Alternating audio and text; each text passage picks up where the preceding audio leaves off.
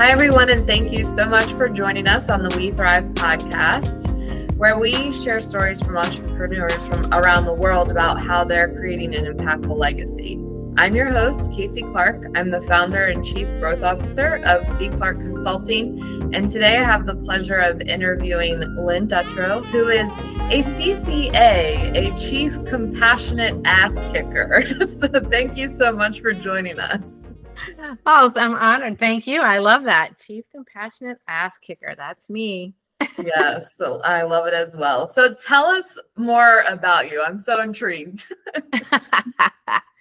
Well, for those people who are local here in Frederick, I'm something like fourth generation. I mean, I know at least back to my great grandparents. I have history here in Frederick County. I left for a little bit when I was in college, but I'm back. I traded Western Frederick County for Southern Frederick County. So I live down near Sugarloaf Mountain, for those of you who are familiar. And just to be clear, Sugarloaf Mountain is in Frederick County, not Montgomery County, as so many people in Montgomery County would like to claim. I live right next to it, so I know these things. I have an office here. COVID helped me make the decision to leave my office in downtown Frederick and have an office down next to my house. So I'm in the woods. It's a nice place to come and take a deep breath, which I do have some clients who still come here. And I also see clients online. And I call myself an author and compassionate Asskicker. I have a background in counseling and I do coaching. And that's what I do. I love it. So what exactly does thriving mean to you? And coming from the coaching and the counseling background, I'm really interested in hearing what you have to say. Yeah. Well, if you think of thriving, the opposite of thriving is surviving. That's what I help people do, is recognize where they are stuck in survival mode so that they can, like I like to say, it is help them to do less and be more, so that they can enjoy their success with less stress. So thriving to me is living your life on your terms and not on the terms of what I call your inner assholes, the parts of you that are keeping you stuck, telling you that things are a threat that aren't a threat. And so that you can. So when I say do less and be more, it's doing things with intention rather than just doing them out of obligation. So. Yeah. That's what I love it. I actually have a sign in front of me that says "Want better, not more." I love it. Exactly. That's exactly it. Yeah. So talking about kind of those threats, on the lines of obstacles, what are some obstacles that you've personally faced when you've been trying to thrive? Yeah. So I thought about that question for a bit, and I go back to when I graduated from college. I thought that I wanted to be a teacher. I had studied psychology and early childhood education, and I didn't get a job.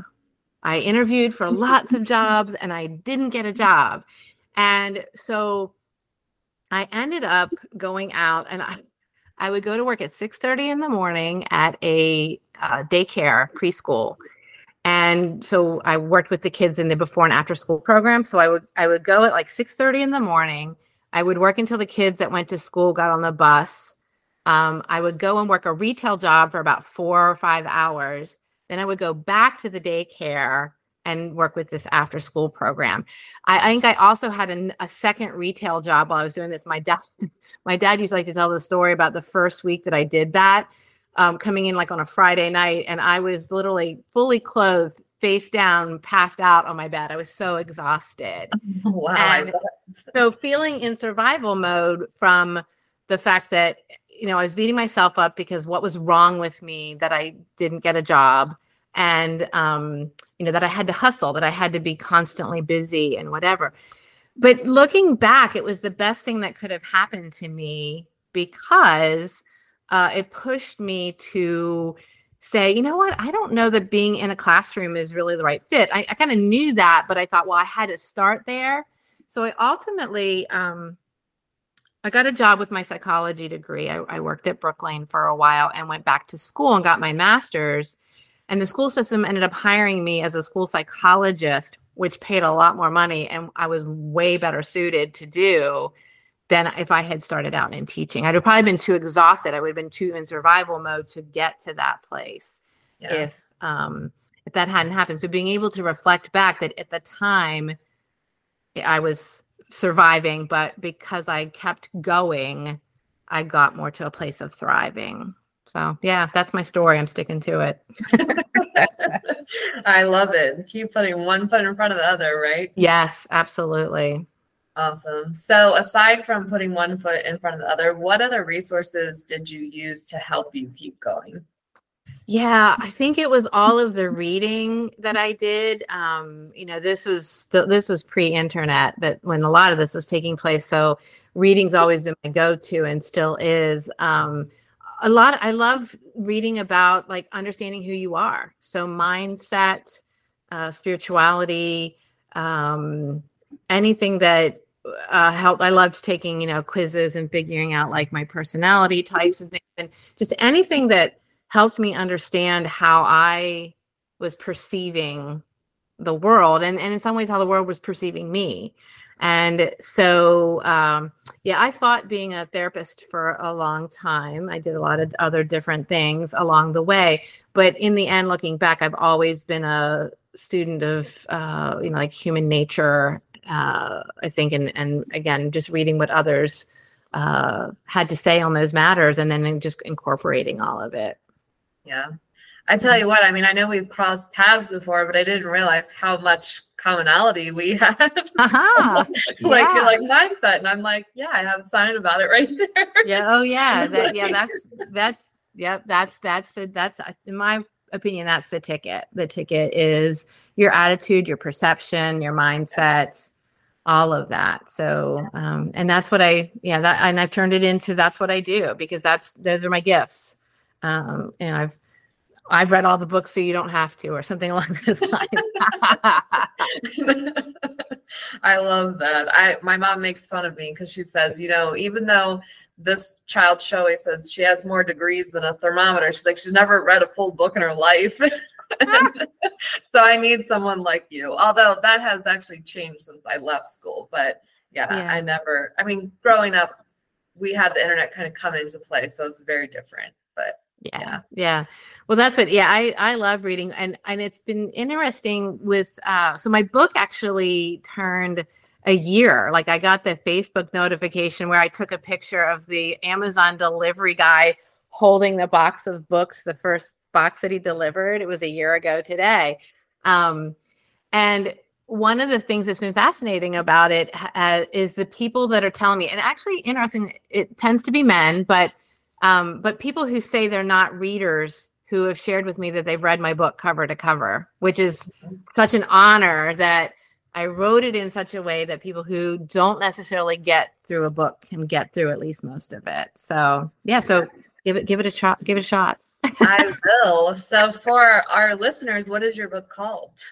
Oh, my book is called Aligned as Fuck: Transforming Your Inner Assholes Like Anxiety into Allies. I love it. Yes. So pick it up. Amazon absolutely sells it. I think I saw Barnes and Noble does too. Yeah, Barnes and Noble online, Amazon, and if you're local to Frederick or Washington County, there's Curious Iguana carries it. Down here in Urbana, the Deli Pump and Rye, they have great food. You can go in and get yourself some coffee, some food, and pick up a copy of my book. And if you're over in Washington County in Boonesboro, over in Nora Roberts' stomping ground, there's Turn the Page Bookstore, which is actually Nora Roberts. I think her husband technically owns it, but it's like that's her home store. And they've been very gracious to carry my book over there too. That's awesome. I love it. So I'm sure that a lot of people use your book as a resource to help them get through. So what types of resources are you utilizing to create a legacy, and what exactly does legacy mean to you? So legacy to me means that I'm going to leave something here that future generations will benefit from. So I'm hoping that will be my book and my upcoming workbook that I hope to get published later this summer. as a means to really help people get to know themselves by getting to know the inner parts of them that are sabotaging and tripping them up. I just feel like if I can share that gift, and then those people can go on and share it with somebody else, and that, maybe there will be generations here that that are able to access their gifts, I don't know, more quickly, more easily, and then share again. So humanity benefits from all of us understanding ourselves better. Yeah, I love that. Yeah, a book is definitely one way to make a mark. That's for sure. Yes, it has been. It's been a fascinating journey being a self-published, or relatively self-published. I use a small publishing house, but I'm doing all of the marketing for that. And yeah, it's been a fascinating journey. And it's funny, a year later, and I'm starting to gain even more momentum. So making an impact there, and again, leaving that legacy that hopefully the book will continue after I'm gone. Yes, I'm sure it will. So what nuggets? I'm sure you have plenty. I just have this feeling. So what nuggets of advice would you give to someone to kind of help them thrive in life? Oh, wow. I think getting to know yourself and in a way that you're accepting everything. I think one of the biggest challenges that I found when I was doing counseling is folks come and say, I want to get rid of my anxiety, or I want to get rid of my depression, or I want to get rid of whatever negative emotion they're experiencing, the negative thoughts that go on. And, as I tell people, here's the bad news. Like the bad news is you can't get rid of them. And the good news is actually you don't really want to. There are these aspects of yourself that are what I call protectors. They just overdo their job, and they have really bad social skills. And so allowing the space for all the feelings and all of the thoughts, and learning that ways to be in charge. You can't be in control, but they don't get to be in control either. So learning how to get aligned with them, so that they're doing you're demoting them, and you're in charge. You're the boss, and finding that part of you that is your inner CEO, your inner wisdom, wise mind. There's lots of different ways to phrase that, but if you get in touch with that, you're going to start thriving, because you're going to recognize that we're stuck in survival mode in a lot of situations where it's not necessary. So then move on from there. Yeah, absolutely. I will definitely be picking up your book. Good. It's like an ongoing practice to be able, and like yourself, I call them protectors as well. And there's some that are a little stronger than others. Absolutely. Definitely. I have some really strong ones in there. And it's been interesting because I had a few creep up that I wasn't completely aware of. When you write a book about this and then feel the pressure that you have to walk your talk, that's super fun. So let me tell you. So it's been a fascinating year. I've met Persephone, the perfectionist, who I had not named before.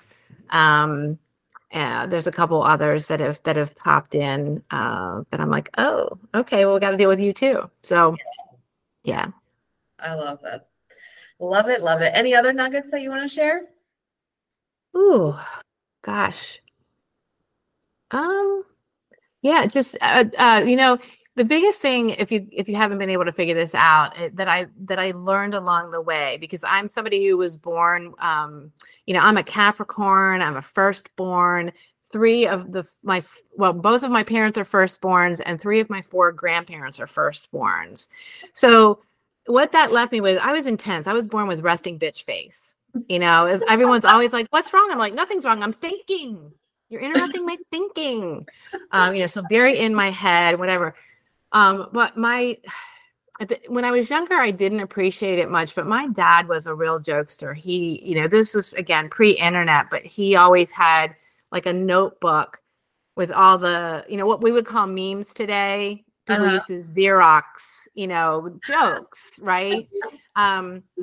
He would go do his, he was a business owner, and he would like go to the different banks that he dealt with, and they were always waiting, for his latest joke and whatever. And I thought it was so annoying when I was younger.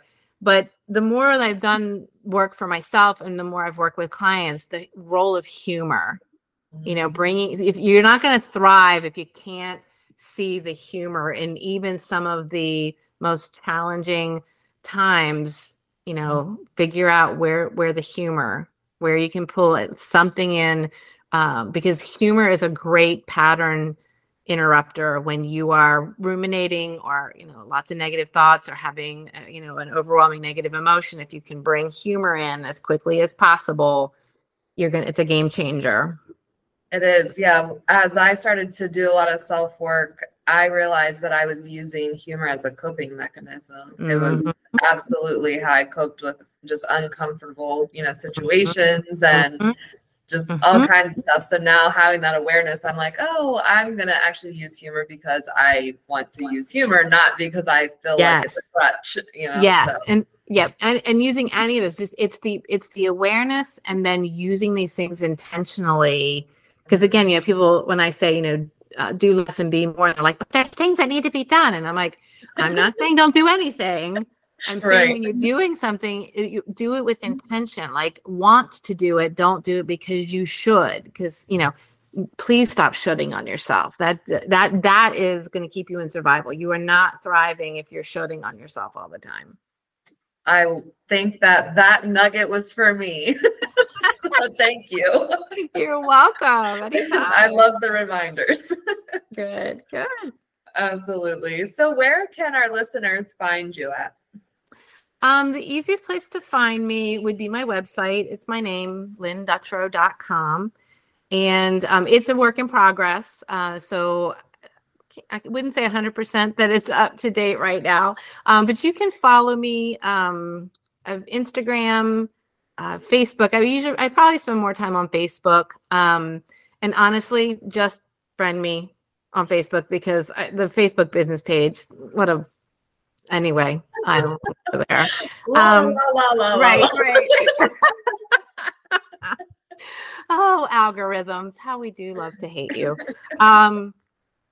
So those are places that you can find me and what I'm up to. And like I was saying, I think a little earlier, I do have a workbook coming out. And so what will eventually end up on my website is that I'm going to start doing some groups for people who, like the concept, maybe aren't finding themselves reading the book. And the workbook is going to be pretty intense. It's got over 20 activities. It breaks all the concepts in my book down to the most easily digestible pieces. And I think people are going to want some guidance. So I'm going to guide people on a journey through the workbooks as part of my offerings. So be on the lookout for that. Fantastic. Yes. So connect with her on social so you can stay up to date on when that comes out, and go get her book now. Yeah. If you go to my website, you can actually get a free chapter out of the book. And that gets you signed up for my mailing list. So there's a way to do that from my website. Yeah. Great. Awesome. All right. Well, it has definitely been a pleasure having you on today. I was excited to hear more about you, and I love how aligned we are. So, it has been a pleasure. So thank you so much for joining us. You're welcome. Thanks for having me. This was a pleasure. Absolutely. I'd also like to thank Stephen Lamar Moore, who created the music for our podcast, and thank you to all of our listeners.